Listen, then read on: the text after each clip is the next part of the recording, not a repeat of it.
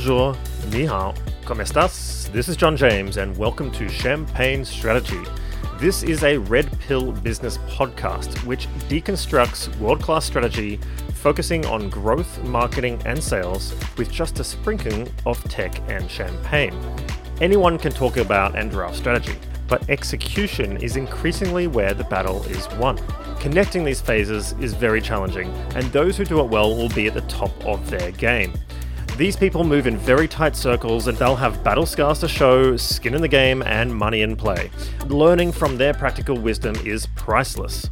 So it's my job to find the best people in the world and convince them to be interviewed for the benefit of all. Listen to this episode if you dare, but you've been warned, there's no going back.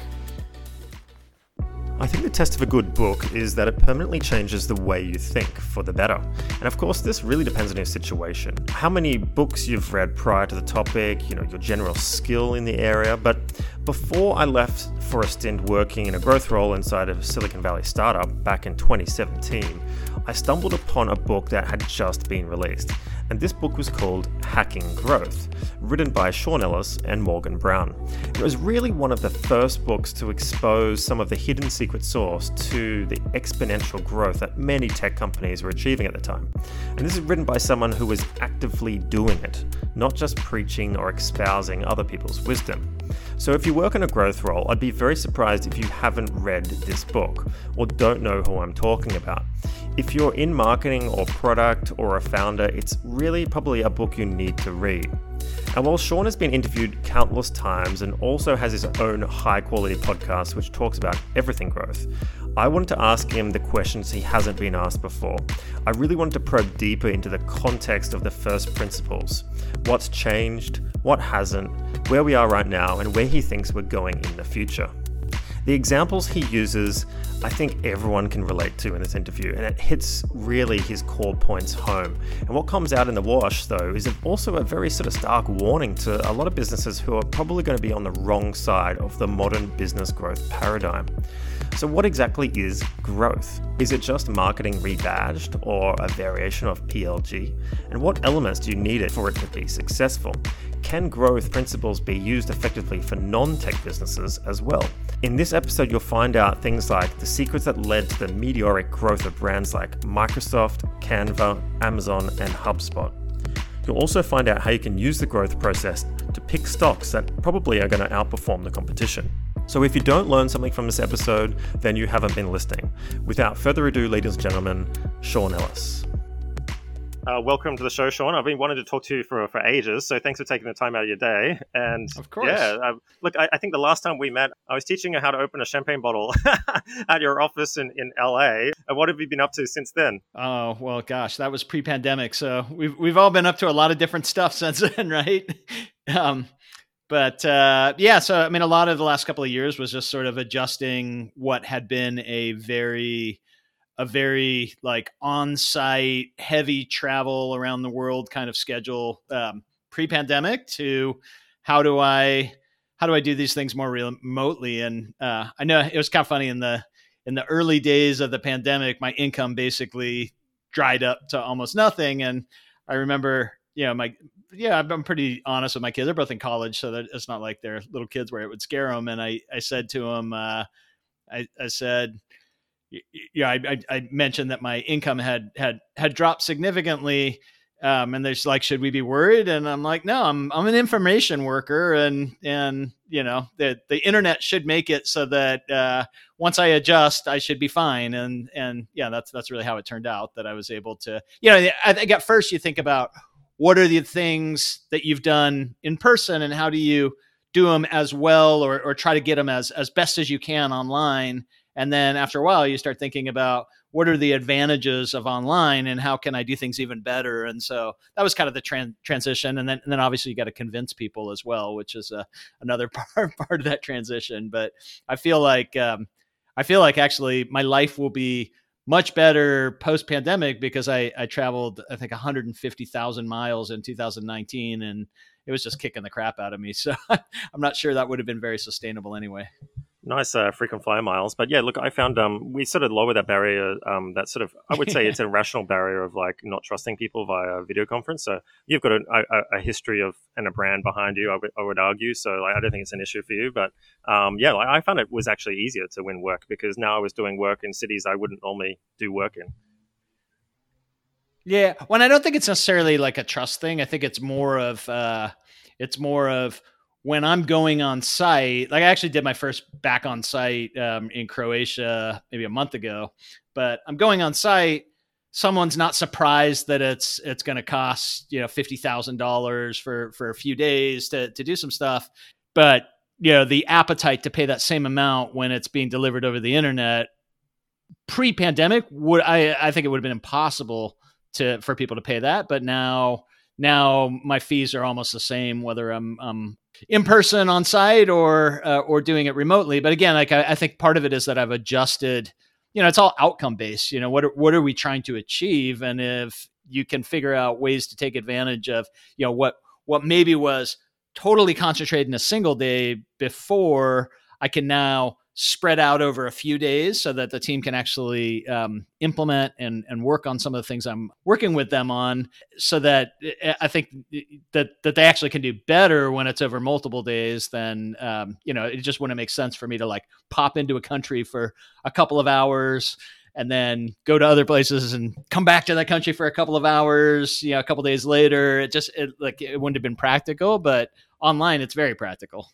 Yeah, I love it. Well, look, today I want to talk to you just at a macro view about growth, and then we can kind of deep dive down into, because that's, I would argue, your specialty. Some people call you the godfather of, and I know you don't like to really go back to this phrase, and I want to talk to you about this with the hacking phase. I like that better than the grandfather. Sometimes I get that too.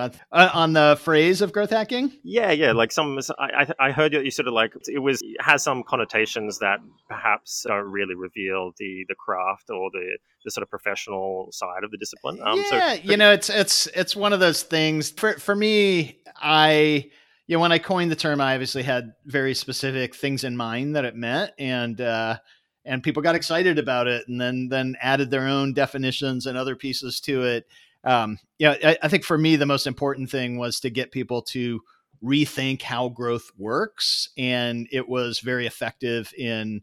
If I could have just said some boring name for this and people probably wouldn't have noticed, but when you come up growth hacking, it sounds just weird enough that I think it caused people to take pause and actually think, what the heck is this? Should I be paying attention? A lot of people got pissed off. They like, I have an MBA from an Ivy League school in marketing. I don't want to suddenly have results be what drives reputation here. I want credentials, and so I think some people maybe got a little scared of it, but there's definitely people who've like now said, oh, it's time to move on. And for me, I think it's more about I don't really care about the semantics of what you call it. I think it's more about how do you effectively drive growth in businesses, and what works and what doesn't work, and how much of it is process, how much of it is kind of authority and access and trust, and working cross-functionally together. And that ultimately what I had in mind for growth hacking was something that's been around for a long time, which is essentially taking the scientific method that it's been around for hundreds or thousands of years and just essentially applying it in a test, learn, analyze way to figure out how to more effectively drive growth in a business. Well, I mean, that was kind of one of my first questions was the difference. What is growth? Is it a process? Is it just the name of a discipline, or is it about the outcome? What do you say to that? Yeah. So for me, I think the biggest kind of like, I'm not sure you can actually say yes to any one of those things of what it is. It's really all of those things. It's kind of, there's a process to growth. There is a set of skill sets, or set of skills that you need to be able to execute growth. And then there's also, the cross-functional piece. An organization has to be supportive to allow you to step outside of what would be a traditional silo and execute across multiple levers of growth. And so I think it starts with, how does growth really work, and what are the things that you can do to accelerate it, and then how do you how do you put together a team or have, a single person that maybe has a whole bunch of skills in an early stage company or a team in a later stage company and give that team authority and permission to be able to drive improvements across different areas of the business. So it's, if I had to boil it down to a really simple definition, I would essentially say it's a test learn approach that you're doing really across all parts of the business. So it's not just, test learn is very basic for marketing. It's something that, especially in online marketing, it's been table stakes for, decades at this point. But the challenge is that when you really look at how growth works, core inside products, the product-led growth side of things are really powerful levers for growth, but product teams tend not to be as test learn driven in how they approach growth. They're more kind of feature roadmap driven. And so you want to be able to look at the big picture and apply that same test learn approach that marketers have been doing top of funnel, really deeper in funnel, but not just thinking funnel, but also how do I drive more engagement over time? How do I drive more referrals over time? Just really what is that entire landscape of growth opportunities look like, and how do I drive improvements across that landscape of opportunities? Yeah, look, and I really want to talk about this because you touched on this. I started simple and I got way more complicated. No, that's great. And I wanted to dive into that because before I read growth, I was a trained marketer like you. I noticed you were in Hungary and you were doing advertising and marketing primarily, I think originally early on there in your career. And then you went to growth. So you have a really good perspective. And what I've noticed is that traditionally, we've got hierarchical bureaucratic organizations. You have natural silo effects happening.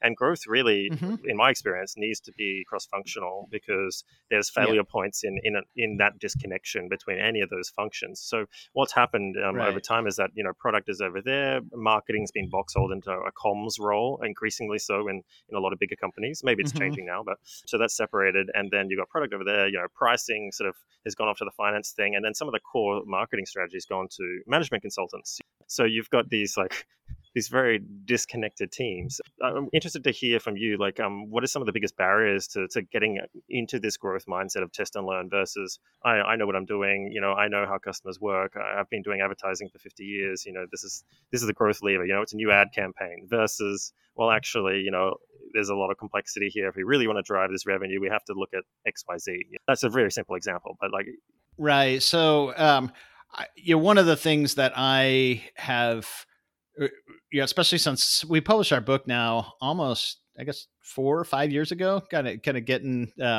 it's been around for a while, and pretty quickly on, we heard from a lot of people that were really excited about it. They're like, oh, this makes all kinds of sense. Like, okay, I need a core metric that reflects value in the business, and I need to think about different ways to move that metric through experimentation. I love it. I'm going to go do it. And then they went to their business and they got frustrated really quickly because the only place where they were allowed to do any testing was in their area of expertise. So maybe they're a product person and then they could maybe do it in product. More likely they were a marketing person. And so again, they were just able to do it top of funnel. And so I think a lot of my focus over the last few years has been how do you actually make the organizational changes so that you can actually do this within an organization. And that cross-functional piece is surprisingly hard. And so I think that's where you have to actually get everyone across the business looking at growth in the same way and starting to use the same language around how they talk about growth. And then once people understand growth in the same way, then you can start to think, okay, for us, how are we going to approach it? And that's where you don't necessarily need to be dogmatic and have an exact right way that you approach it within the organization. Sometimes it's a single, very talented growth hacker who's going to be dropping into a lot of areas. More often, it's going to be more of a cross-functional team that's got some great design skills, analytics skills, copywriting, product management skills, who are going to be able to, design experiments and implement those experiments. But I think I've seen so many different formulas work that I don't think it comes down to this is the perfect formula. I think it's much more about the whole team needs to be on the same page more broadly about this is how customers get value from our product, and this is how new customers become passionate customers, and how do I actually get what are all the things that I can do to make those new customers into passionate customers make that happen faster and at a higher percentage of those new people becoming passionate customers. Yeah, I think just to give you some feedback. So when I read your book, because, again, marketing covers some things, but then the big takeaway for me was the test and learn, sort of solidifying that ethos. Number two was the referral lever, which I think still to this day, even in traditional firms, is not used as much as it could be to give that coefficient above 1. That was the big takeaway for me. And I think I want to hear from you, but what do you think the biggest differences are between someone coming from a marketing, even a strategic marketing kind of field, which is the 4 Ps instead of just comms? What do you think the biggest difference between that is and then growth? What would they have to learn that they're probably not being exposed to or missed out on?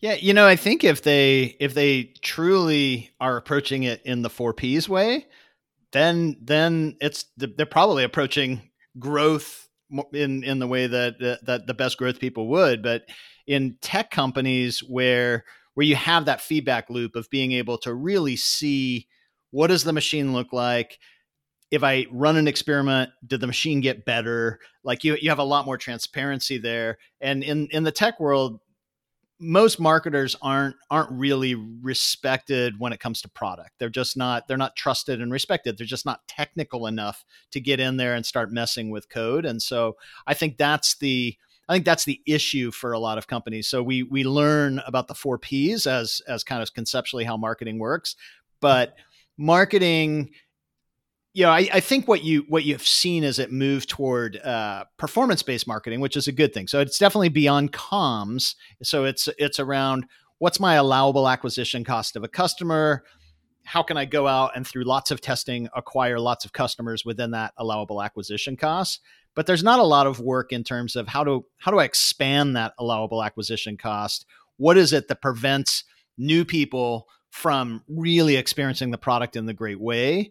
And that's where I think a lot of it falls apart. And that's kind of what you were touching on before, that marketers, if they do that deep dive kind of search into why am I not able to scale these marketing campaigns more effectively, most of them are going to realize because that customer onboarding experience is much less optimal than it could be. So it's not just, I think a lot of people kind of go to conversion rate optimization and they think, I'm going to A/B test some landing pages, but it's not even A/B testing landing pages. It's deep into product. Like it might be as much as what are the first 10 times they use the product?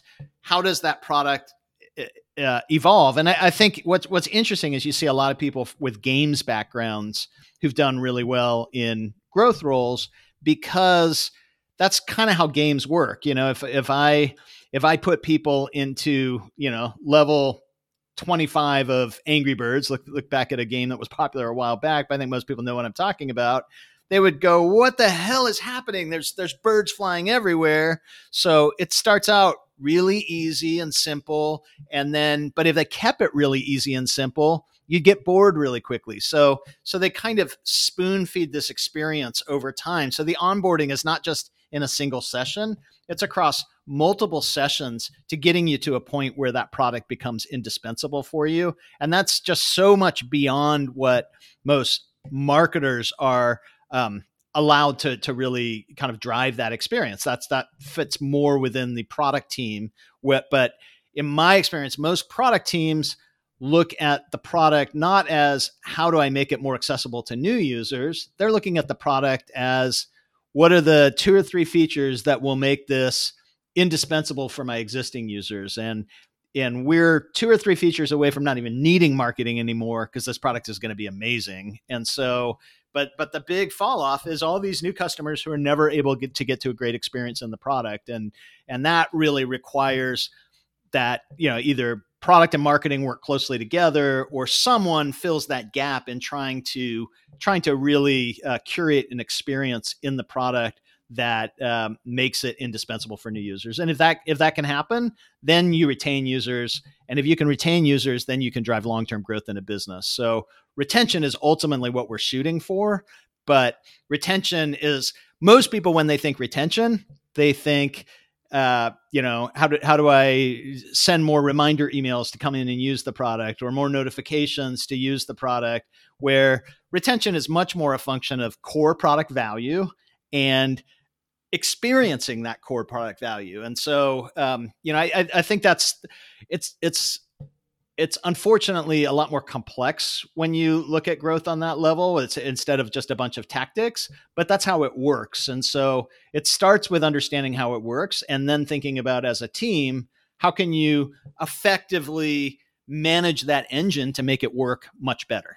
Just coming back to how we can apply this maybe in other sectors, because I know you do a lot of work in software, and as do I, but I started in services, which is complex, but there's parallels. I find I can use, in fact, I'll have to admit to this, I've used some of your diagrams. I really like your growth engine diagrams, and I think visually that gets across the concept in a way that perhaps these other traditional organizations have never even thought about, like, a looped feedback loop process, continual improvement. This is new, or they're trying to artificially do it through some agile teams, or some kind of buzzwordy, project. So my trend that I saw 2 years ago was like Coca-Cola hired a CGO role, or create a chief growth officer role. And there's a bit of a trend, let's fix our growth problems with creating a role and name it growth. Right. And then they quickly last year reverted and got rid of that role and went back to just a CMO. I think there's parallel. I wasn't aware that they cut that role. So a lot of them, it was kind of trendy for a bit, and now it's gone out of favor. So that was really interesting. And what I noticed was that the more disconnected the organization is from the end customer experience, because Coca-Cola wasn't a DTC firm until now. It's kind of really pivoting that way, and so is Pepsi. Right. There's that break in that feedback loop because of just the natural distribution through resellers or wholesalers and then retailers. They're not incentivized for that feedback loop. You know what I mean? Like, it's an artificial loop because they're so separated from it. So whereas when you're in a growth role in a software company, you control end to end everything from the first experience to the last experience, and you're incentivized for upsells and cross-sells and retention. Whereas perhaps, if you work in a marketing role or growth role at Coca-Cola, you're really not. My question to you is, what concepts out of this growth process and maybe creating growth engines do you think can be applied to traditional organizations that perhaps haven't thought about that way before? Is there a missed opportunity there, do you think? I think it actually, I've done kind of master classes and workshops where people will say, well, I'm in business to business, and so this doesn't really work for what I'm doing. And I'll point to examples that are like much more extreme, like even outside of business, where that kind of mindset, mentality, and approach can make a big difference. And so, I'll start with a business example that kind of steps way outside of digital, and that's for me, I think you're right that it's that closeness to customer that matters the most, and being able to kind of look through the eyes of the customer at a lot of parts of an experience. And so I remember, 10, probably 15 years ago now at LogMeIn, being at a trade show that essentially led to the kind of epiphany that probably accounted for 50% of our incremental revenue over the next 6 months came from this trade show. And it all started with creating a booth where we walked the aisles and really tried to think, why would I stop into this booth? And so everyone traditionally at a trade show is all about, let me put my logo up here. If they haven't heard of you, your logo is not going to draw anyone into your booth. So what's my product promise is probably a better hook. How do I make it crisp enough that it intrigues someone? And then, maybe I'm going to put some logo, but it don't lead with the logo, just, support with the logo. But then also, walking down the aisles and looking at, what is my perception from every angle of walking in? So it's kind of like, a landing page in a sense. How do I onboard into this booth? And then running experiments over time. Like, do I put the chairs on the inside of the booth, or do I put them around the edges so that people who are tired of walking are more likely to sit in the chair, to where we can strike up the conversation and start to learn more about them. And so this constant process of testing, where it's quality conversations becomes the goal, but it's so many other things that lead to those quality conversations. That's where it ultimately we came to a realization that gosh, there's a group of people that really need our product. In fact, a lot of them are already using our product, but we didn't know until we had those conversations how they were using it. And then, we hadn't run surveys in a way we segmented or extracted that information. And then secondly, this was a conference that was in London, and realizing there was a dynamic in the European markets that made our product way more valuable in European markets, largely due to kind of less flexible labor markets. That meant, that there needed to be, that there was a bigger outsourcing, more formalized outsourcing group that turned out to be a really good customer for our remote support product. And so, I think it's that. So that would be one example of just that kind of like, understand how it works, get in the customer's head, look at everything from the customer perspective, run lots of tests, even if they're not statistically significant, still running those tests to drive improvements, have a key metric around that. And that ultimately the goal is to learn and understand. And so that was one place where it was really powerful for us. But another place totally unrelated was coaching my daughter's soccer team, and kind of doing a Moneyball type experimentation and data of just literally, all the other coaches, they had one tool to try to drive performance, which is like yell at the kids.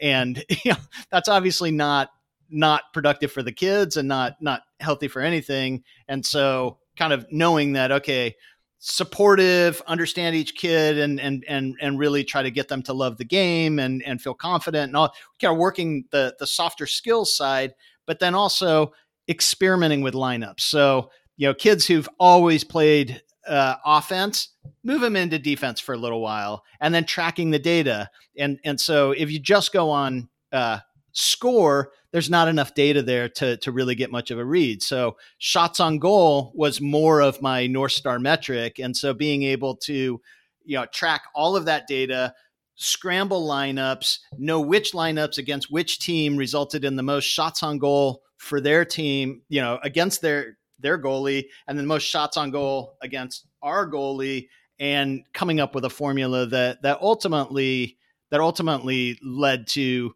a team that I think was not any more stacked on talent than any of the other teams, but just ultimately a really fun season for a lot of the kids, to where 10 minutes into each game, they had to back off and slow things down so they didn't embarrass the other team, and I think it's just one of those things that,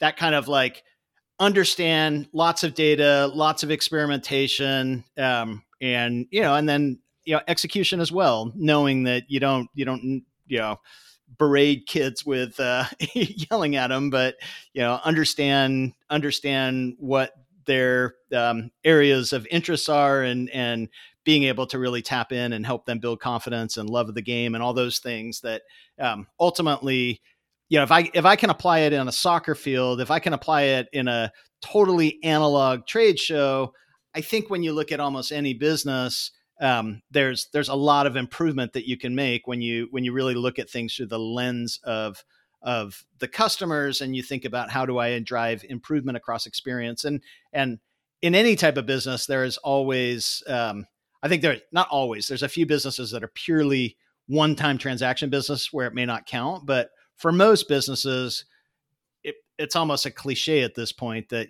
a customer retained is much better than a customer acquired. But like that cliche has been around there for a long time, but there's not been a lot of details in the how do you make that happen. And I think that how you make that happen is through a lot of experimentation, and you can't really improve something you don't understand. So you have to really work to understand deeply what's going on, and then you improve that understanding through that experimentation. Well, that's a great segue, because when we're in the software world, everyone wants to see this hockey stick growth, this nonlinear growth curve. And it's when you get your investment and things like really take off, and it's the rocket ship emoji, right? In my experience, what people don't see is the preceding 10 years where you've been doing that hard grind work and figuring out exactly what things make your market tick before you hit that inflection point. And some people say, oh, what happened around that inflection point? Yeah, like, exactly. You must have done something there. You're exactly. like, no, actually, it's like 10 years. Like, how true is that in your experience, that sort of that long grind? I think a lot of times there is we did something there. In fact, I just had a guest on my podcast that essentially they said they were 3 weeks from having to close the business, and they figured out one thing that put them on a trajectory to where now they're definitely on track to unicorn status. And wow. It's not what you would normally think. It was a change in the business model. It was essentially saying our assumptions around how we're going to monetize this are off. I think if we approach the monetization this way, it'll work. And they were literally being pushed by their investors. You need to sell this business. You're not going to be able to raise money on this business. And it was, we got 2 more things that we can try while we parallel that effort to sell the business. And then just this business model tweak fixed it. And so, I think it's, I think a lot of times what's not understood is that, there is that kind of, again, like kind of in the cliche of things, the nail it and then scale it. I think a lot of times the nail it is assumed to be, I got the product right. But the nail it is actually, I got the product and the market figured out. I got the monetization figured out that's going to support the right customer acquisition channels. There's all these interdependencies that are essentially a puzzle that you need to get those pieces to work. And you need to get, if you have just one piece wrong, it's not going to be sustainable. And so I think a lot of times the inflection point happens when you figure out, okay, this is how those pieces fit together. Sorry, just butt in. You just reminded me of, like, I don't know how close you are with Reforge and Brian Balfour, but he has that diagram of market, product, model. There's another thing. So it's like all 4 things have to be, there's a fit between all 4 to make growth to get to that 100 million mark or something. So is that kind of, I don't know, that's a diagram, but I mean, is that kind of what you're alluding to? Yeah, but yeah, no, for sure. I mean, and I think it's one of those things. That's why it's kind of funny when you say, like, growth hacking, is it in? Is growth hacking out? I think that ultimately there's kind of a universal truth of how growth works. And we're all making incremental progress in figuring that out. And of course it's not exactly the same in every business. So it's kind of how it works in general, and then how it works specifically for each of the individual businesses. But that once you figure those things out, that, yeah, I mean, it's definitely, it's a huge part of what we teach in our Go Practice simulation course. But not surprisingly, it would be an important part of what they teach in Reforge, or anyone who's teaching growth, that there's, we're all honing in on these kind of universal truths. I was going to actually reference one company that kind of got those pieces right on a podcast I'm actually publishing tomorrow, which is HubSpot. I know that's probably going to be out of sync with when this publishes, because you're probably on as much of a delay as me. But it's a that ultimately I actually spotted from the outside when HubSpot nailed it. I had been an individual investor in HubSpot pre-IPO through an acquisition that they made of a company that I'd been advising. So I had advisory shares in that company, and then they rolled into HubSpot shares. And so I rode HubSpot for a little while and sold it, and then kind of just watched the business for a while. And then one day I looked at it and said, "Oh my God, I see how this all fits together." And it was essentially when they shifted to a freemium approach, to where I saw, oh, this is going to be so disruptive to the CRM space, in how they had a really valuable free product that wasn't just a kind of, I'm going to make it free, it's not as good as the other ones, but it was actually better than the premium costs of a lot of these others, because they automated a lot of the data collection that built out profiles on people. And so I started to look at just all these pieces coming together, and I'm like, I see where they're going with this, and I think this will be huge. And so that was in 2017, November 2017, and I made the biggest public market investment that I'd made in a really long time in the business. Sent a note to Dharmesh Shah, the founder, the CTO and founder of the business, and said, "Hey, I just see the elegance of your model and how this all fits together, and want to let you know I just got back in after selling out in the past. I'm excited about this, and congrats on getting here." Since that point, their stock is well over 1,000% up. Unfortunately, I didn't hold it all the way there. Held it for multiple doublings, and then said, "Oh gosh, it can't keep going from here." But I think that just sort of shows like the example of that inflection of like, I could have been wrong, and I've been wrong plenty of times, but I'm at least deep enough in that business, and it had worked in that space and in other related products as well, to where I said, I really, based on my understanding of the market, based on my own needs, based on the needs that I see out there, I think this is the final piece that really nails it for them, and their revenue and stock price and everything else has really followed suit from there. So I think you can sometimes take it down to an inflection point, but again, the decision is rarely random. The decision is something that it's like, that's the last piece that you got right, and all the other pieces now are working in concert, and you've got a model that you can now pour fuel. Yeah, that's great. I heard the story. I'm not sure if this is true. Maybe you know more about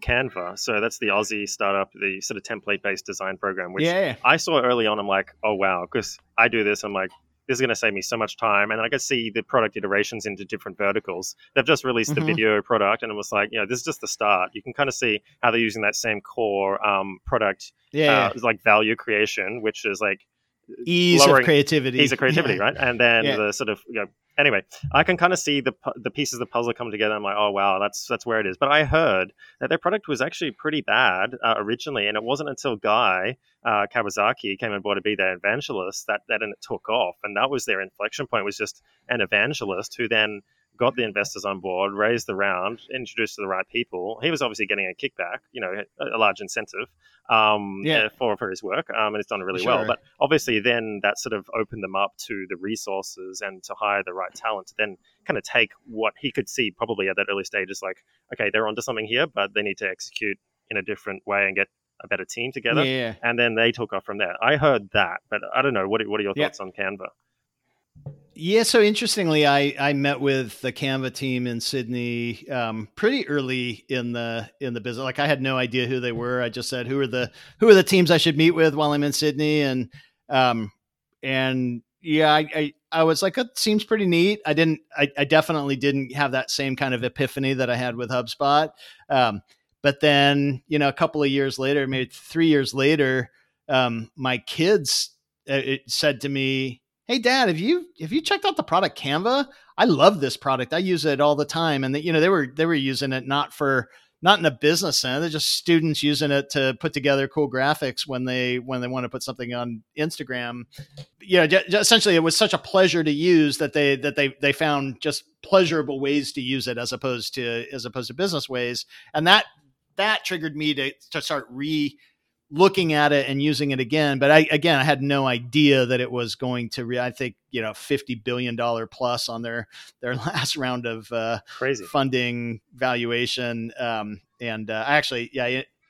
interviewed Georgia Vidler, their former head of product, on the podcast as well. And just fascinating story. And again, I think it's getting all of those pieces right. And particularly, I'm a big believer in free as a powerful driver of an effective growth model. And so, that's one thing that you see from Dropbox to them to. Sorry. Just on that note, Kyle Polner from OpenView, he was doing this usage-based pricing research, which is just really interesting. And like, there seems to be a trend towards, okay, it's not just about a free trial with like reducted feature lists. It's like, let's give you the whole experience. Let's hook you in, and then let's penalize you on the usage, right? Like kind of like Zapier pricing. And that's the new trend, do you think? Or Yeah, I mean, and I think sometimes it's going to be usage based. Sometimes it's going to be there's some other things like in my case, I upgraded to Canva's premium when there were just like a few features that I wanted access to that I didn't have in the free. And yeah, and again, it's one of those things that I'm actually like a pretty like tight spender. You know, if I can get away using something for free, I'm going to generally do the thing for free. But when you get so much value from something like with Canva, it's just like I'm going to give these guys the benefit of the doubt that what's behind that paywall is probably totally worth it. And then, you know, and you go in there, and if it's not differentiated enough, not enough incremental value, then maybe I'll go back to the free version. But yeah, I think that's one of the arts of getting it right is where do you draw that line? Is it usage based? Is it feature based? Is it a combination?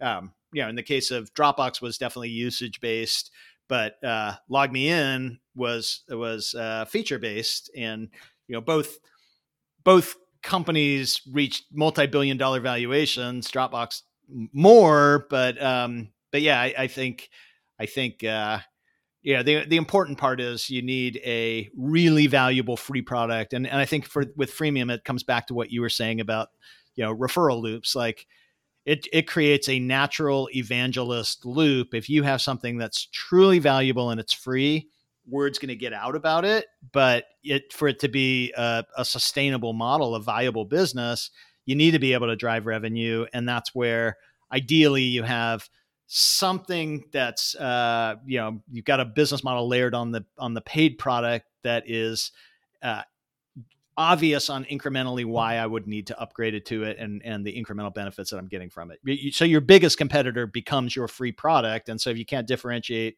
from your free product, you're not going to probably drive enough upgrades to make an interesting business. Yeah, I love that. And look, just on the same note, like we kind of talked about, like what the hallmarks of a good growth, you know, getting these pieces of the puzzle together. I know we talk pretty macro about this because there is a lot of nuance and finesse that doesn't translate from one company to another, different products. Like you kind of get to discover that for yourself and get in the nitty gritty, do those customer interviews, you know, trawl that CRM data. Yeah, and sometimes you just need to experiment and like kind of like, you know, we tried a bunch of stuff and finally this was the formula that worked. Yeah, exactly. So on the flip side, what are the hallmarks of growth done badly? Like I just mentioned, you know, putting a badge on a name and calling it a chief growth officer, or hiring right. an engineer and calling them a growth person. You're like, well, actually, you know, that's not going to fix your problem. So like, where does growth go wrong in your opinion? What are the things you constantly see? Yeah, I just think the reality of where it goes wrong is companies that continue to be very siloed in their approach. You know, there's a single customer experience. A single customer is going through an experience, and you got 5 different teams managing parts of that experience. That's going to be a crappy experience. And so you need the team to look holistically at that experience. And so I think that's the biggest mistake, is that people just aren't taking the time to step back organizationally and say, first of all, how do we get on the same page around how people actually get value from this product? And then what can we do cross-functionally to improve that and just approach growth in a different way? And so I think, you know, you can throw a growth person into the mix, but if you don't take that time to kind of unwind the old way of doing things, they're just going to bump their head against the organization. And so I think you have 2 mistakes. Either you throw a growth person or a growth team in an organization that doesn't kind of get the work done on it that makes them to where they can be effective, or you just say, forget this and just continue to operate in the siloed way of the past. And the siloed way of the past, I think, you know, up until pretty recently, you could get by with that if you had a good product. But if you know, today there's just enough companies that are doing things in the right way that it's just really hard to compete, particularly in digital. I think in purely analog businesses, if you're Coca-Cola, for example, and you've got channel advantages, you got a bunch of other things there, you could be in good shape. But you look at a company like Microsoft. Microsoft was one of the first companies that I did a workshop with, and on their crown jewel Office group. And wow. It's not my workshop that made the difference, but I did it at a time where right before they had a very big valuation increase to where they're now the most valuable business in the world.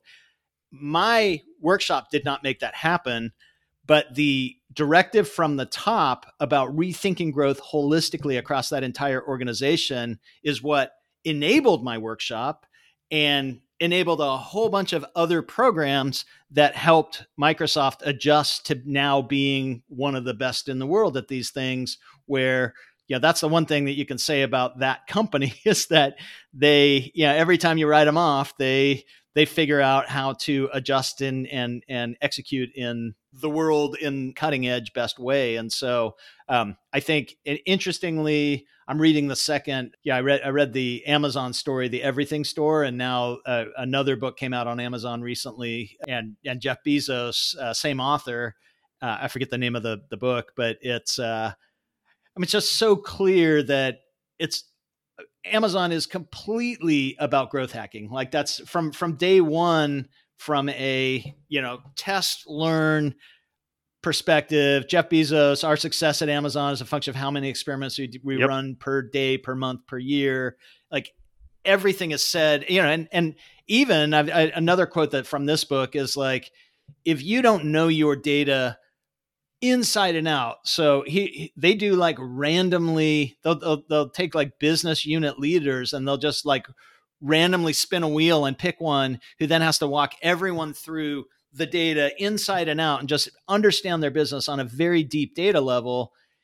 So you take that combination of, I'm going to understand this business on a super deep data level, and then I'm going to take a very experiment driven approach to drive improvement. That's what we're talking about here. And, again, Amazon, right at the top of the most valuable companies in the world. So like, I just think it's a matter of time before you say, I'm working with top fast moving consumer goods companies, so that not traditionally digital companies that are also trying to embrace this. And I think the ones that are not necessarily in the digital space that are moving in this direction are, if they get there first, it'll be a superpower. If they get there later, it'll be a survival tactic. But it's about deeply understanding what's going on, particularly from a customer need perspective. And then how do I drive improvement through experimentation is what we're talking about here.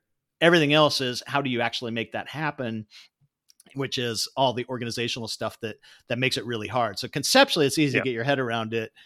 In actuality, it's really hard to do. Easier said than done, right? Like, I was talking to Kimberly. She's a professor at, actually, I forget the university, but she has this, like, she coins it the inside out versus outside in perspective. And it's like organizations are either internally looking and they're looking outside, or they're reverse engineering what the market is doing and using that as like their point of truth in the organization. Some of the things, coming back to Jeff Bezos, people harp on about his meeting methods, about reading a memo and not having PowerPoints and stuff like that. That's just a function of like reducing that human bias, that political grandstanding that sometimes like scuttles the productivity of a meeting. So that's that ethos being reflected tactically in how you run a meeting, but the ethos is the customer matters. Look at the customer. You know what I mean? Like, our meeting doesn't matter unless we're solving a problem or increasing value, like you say. Some of the leadership style of people like a Jeff Bezos, or some of these highly successful leaders, I'm not sure I would want to work with them. They're so, as an employee in some of those companies, they're so exacting, so high expectation. But, I think it's important to separate kind of the personality piece with what is it that helps them be super successful. Personality is probably part of that, but I think it's just like the clarity of what they're trying to achieve and how they're trying to get people to operate is really where the magic is. And maybe if they could do it in a way that was a little more easy for people to feel really great about their jobs, but maybe not. Like, again, I'm reading interpretations from outsiders who are writing books, so I'm not sure that that gives a really clear picture. But I do think it's pretty incredible when you look at these successful leaders and how they've been able to create organizations that have so much discipline around data and so much discipline around how do we keep figuring out better ways to do absolutely everything. Yeah, I think it's kind of like a cultural thing, isn't it? It's like an orientation. Like, your culture is either one way, it's like siloed and hierarchical and political, or it's like it's cross-functional. It's reducing those egos, having that humility about yourself almost, and where we're sort of acting at the whim of the customer and the market needs, not the other way around. Like, there's only so far we can push this. So I think there's organizations I've worked in which are one Right. or the other, and it's culturally, like, I don't know, you must see this when you go to consulting. It's like some are just like very much the other way, and some, I'm sure some of your work is easier to do than others. Yeah, and I mean, a lot of the more they're entrenched in kind of old ways, the lighter my engagements tend to be, because like I'm not a miracle maker in being able to change 50 years of culture building in a company. So at best I can do a lot of times in certain organizations is, do a keynote that lets them know where things are headed, and how the best companies are approaching it, and plant the seeds to where people start to wake up across the organization and think about, like, we need to start thinking about how we can approach those things. And where I have maybe had a little more direct contribution in larger enterprise or larger companies that are kind of fixing cultures would be if they have a small digital unit to the business that isn't completely bogged down in a lot of history. Then I feel like I can help drive the change, and then maybe that becomes the prototype that the rest of the business starts to say, how do we start to execute that way? But it's a big challenge. Like, I definitely don't feel like I have all the answers. I feel like I have a much better understanding of the challenges, and that's half the battle to coming up with the answers, but still working on the right answers for each type of business. And it's interesting you said about investing, because like I've always thought like a really good hallmark of, like, again, I'm not giving financial advice here, and neither are you, disclaimer. But if I see a business using that Yeah. sort of growth method, I know that's a pretty sure bet that they're going to be reasonably successful. And then if I'm comparing them to their entrenched competitors, Yeah. and there's a big disparity, I know, oh well, if I was going to back a horse, I'll probably put some money down on that one, and see how it goes. Like you said with Microsoft, like I see that with Yeah. Tesla. I know they're probably over. Yeah. My biggest investment in the last year, whether financial advice or not, is in the travel space, where I had a really bad. It's owned by two companies. I had a really bad experience with one of the companies, and then while I was on hold for 4 hours, I researched the space and realized that the competitor who I wasn't dealing with has an NPS that's super high. These guys have an NPS that's super low, and I, eventually that net promoter score is going, and I already knew that the other company is very test driven and super sophisticated in data and how they approach growth. And so, that combination of super passionate customers, really intentional about the test, learn, and data side of things, I made a big investment that, it doesn't happen overnight, but it's a bet that I plan as a long-term bet in this business. So somebody could figure it out by looking up, which of the travel companies have a better NPS, but it's not just that NPS. It's the combination of passionate customers that are spreading the word, plus knowing, as you said, that that the team is really cutting edge in how they approach growth. Yeah, exactly. I mean, one of my best friends works at UBS as a valuation expert in the tech and media sector. We talk a lot about like how he sees things, but I come from a different perspective. I come from, if I see that growth model being used, I'm like, well, that's good. So it's been interesting learning from his perspective and mine. But anyway, I digress. Again, we know about your book, and I'll put it in the comments. But is there a book that you've read recently or now on this topic, or just professionally? Doesn't have to be on this topic. That has really sort of changed your mind or solidified some ideas for you? Yeah, as I said, the one I'm reading right now I actually think is really good. Yeah, it's on Amazon. Amazon Unbound is the name of it. Amazon Unbound. Okay, great. I'm going to write that down and add it to my list. What about favorite website resources that you would reluctantly share with people listening right now? Kind of like your little go-to. Could be strategy, it could be your own website. I would say the best learning resource for me in the last 2 years has been my partner on the Go Practice simulator program. Anything he's written. So if you look up Oleg Yakubenkov and his blog posts, I think they're very sophisticated, maybe beyond a lot of people, because he's a former data scientist from Facebook, but he is also really good at simplifying things down to a level that that makes them super accessible. And I've learned more about data and product from him than. And the sad part is he's like half my age, but I've probably learned more from him than anyone else in my career. And wow. It just shows maybe I'm a slow learner. Maybe you have the political sort of nous and presentation skills that perhaps he might not have. There you go. Who knows? What about a piece of tech that you can't do without every day that makes you do your job better? It could be hardware or software. I would say Amplitude. I just, like, given that they have a really generous free product, and I can pretty quickly understand what's going on in a business with their analytics solution. And we actually have our Go practices built on top of you're working with live data in Amplitude. So that helped me get a lot better at it as well, just using it in this simulated environment. Nice. Okay, what about best quote or meme you've seen on the topic of growth, which makes you laugh every time because it's so true? Yeah, I wouldn't say that I necessarily laugh that they're so true, but I literally just scoured for a book about this guy because he's so he's the former, like, way back when head of innovation for like GM, but he's got so many great quotes, and I'm surprised people don't reference him more. But one of his quotes is a problem well understood is half solved. Like he's got a bunch like that, I'm probably butchering the quote a little bit, but in essence, you understand it. I think it was like a problem well defined is half solved or something like that. It's like that diagnostic piece being so critical, right? But yeah, I love it. Okay, coming back to you. Please give a plug about what you're doing, what kind of people hire you. So, if anyone's listening now and they're in your sort of market, over to you. Yeah. So, I've kind of touched on it. Yeah, it's really about helping companies to be able to adopt growth and make the transition to really effectively executing growth. And so I work on an organizational level, and it's companies probably on the low end, maybe 30 employees, but all the way up, as I said, to a Microsoft, Intuit, like a lot of like bigger tech companies. And it's obviously like a business unit in those companies, but it's a hard transition. And each one that I do, I get better at helping companies make it. So that's where I spend a lot of time. And then from a skills development perspective, GoPractice.io is the program I'm working on with Oleg.